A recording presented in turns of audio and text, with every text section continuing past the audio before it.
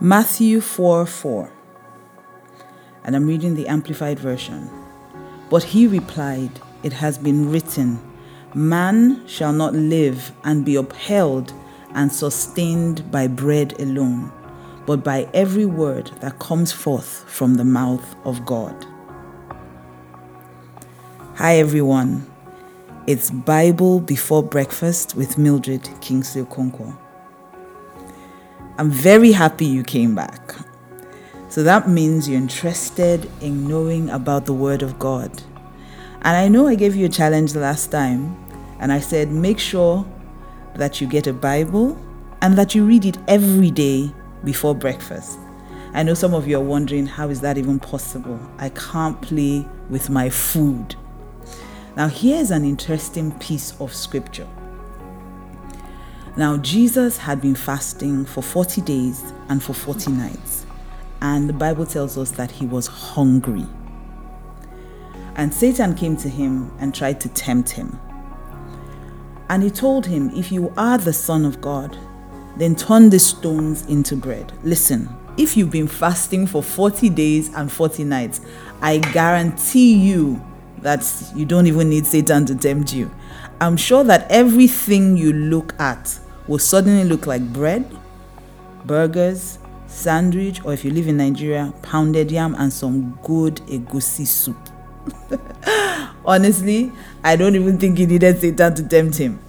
But you see the interesting thing, even though he had a legitimate need, he was hungry. And it wasn't wrong to satisfy that legitimate need.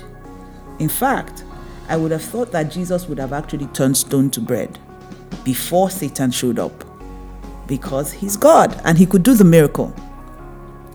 But he said something. He said, man shall not live by bread alone. So the only thing that sustains man cannot be only food. So you see, the last time I told you how I started falling in love with the Word of God when I started discovering new versions of the Bible. Well, I'm going to do that for you today. So I read you the Amplified Classic a few minutes ago, but let me read to you the CEV version. It says, Jesus answered, "The scriptures say, no one can live only on food." So that tells me that food is important, but it's not enough to sustain you. And the good thing about Jesus is it doesn't stop there. He tells us what can sustain.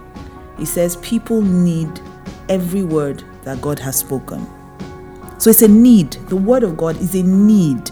It's not just something that we want to do. We need to do it. We need the Word of God to survive. So he says you can't live on only food. Yes, so I know you've packed your breakfast this morning. Push it aside and get what you need. You want to have breakfast, but I believe that the Bible is so much more valuable. The Amplified says, you shall not live and be upheld and sustained by bread alone. Bread sustains, bread satisfies. But the CEV version tells us that you can't live only on food.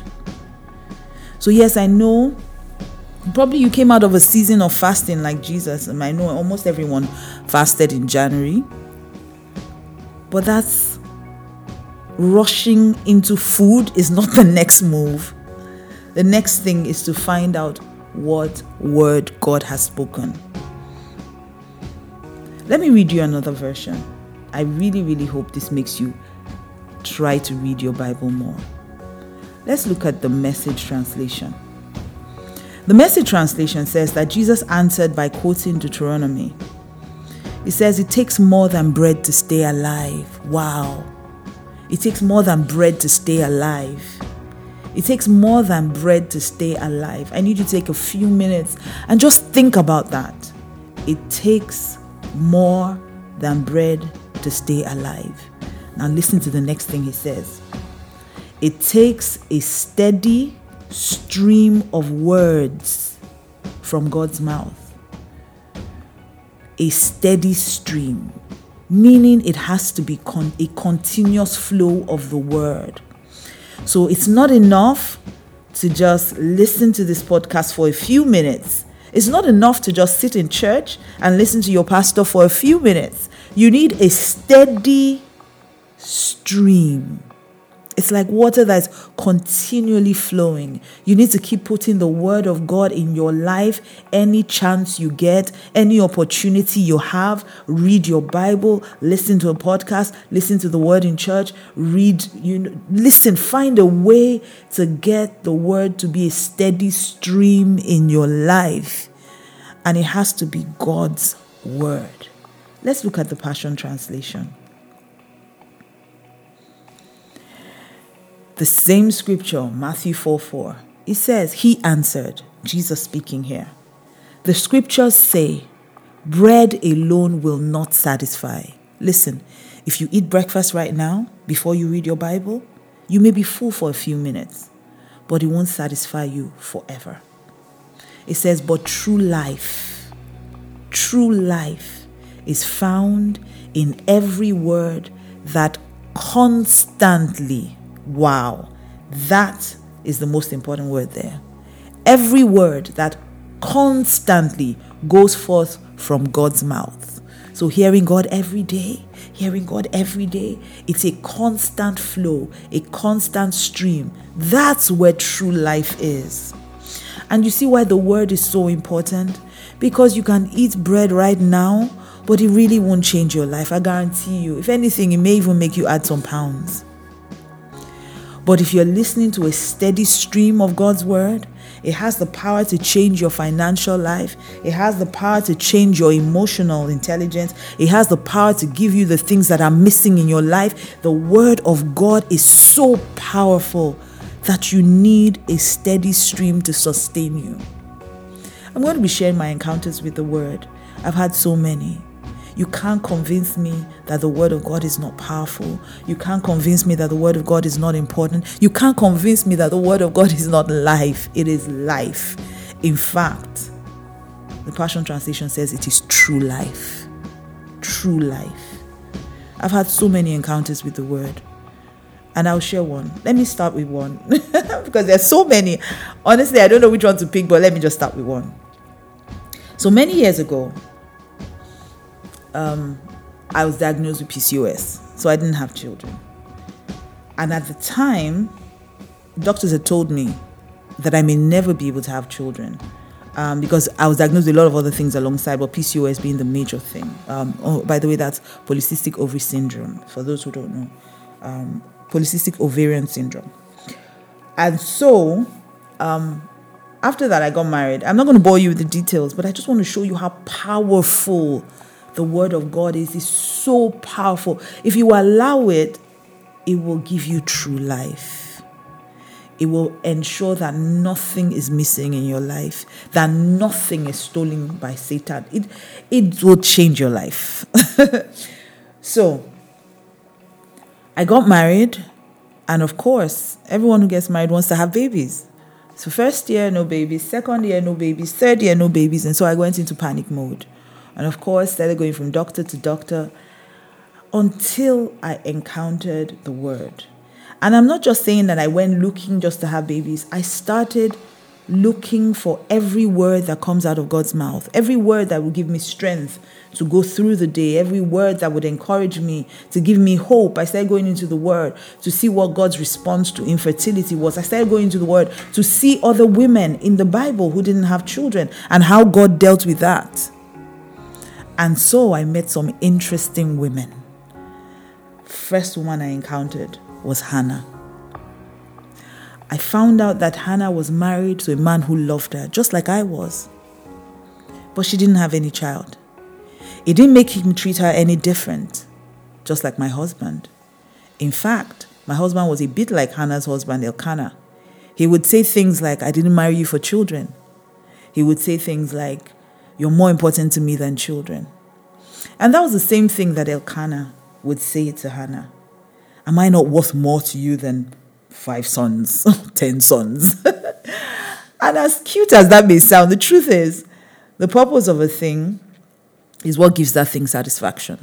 So if you're created to be a woman, you're created to be a womb man, meaning you're created to be a man with a womb.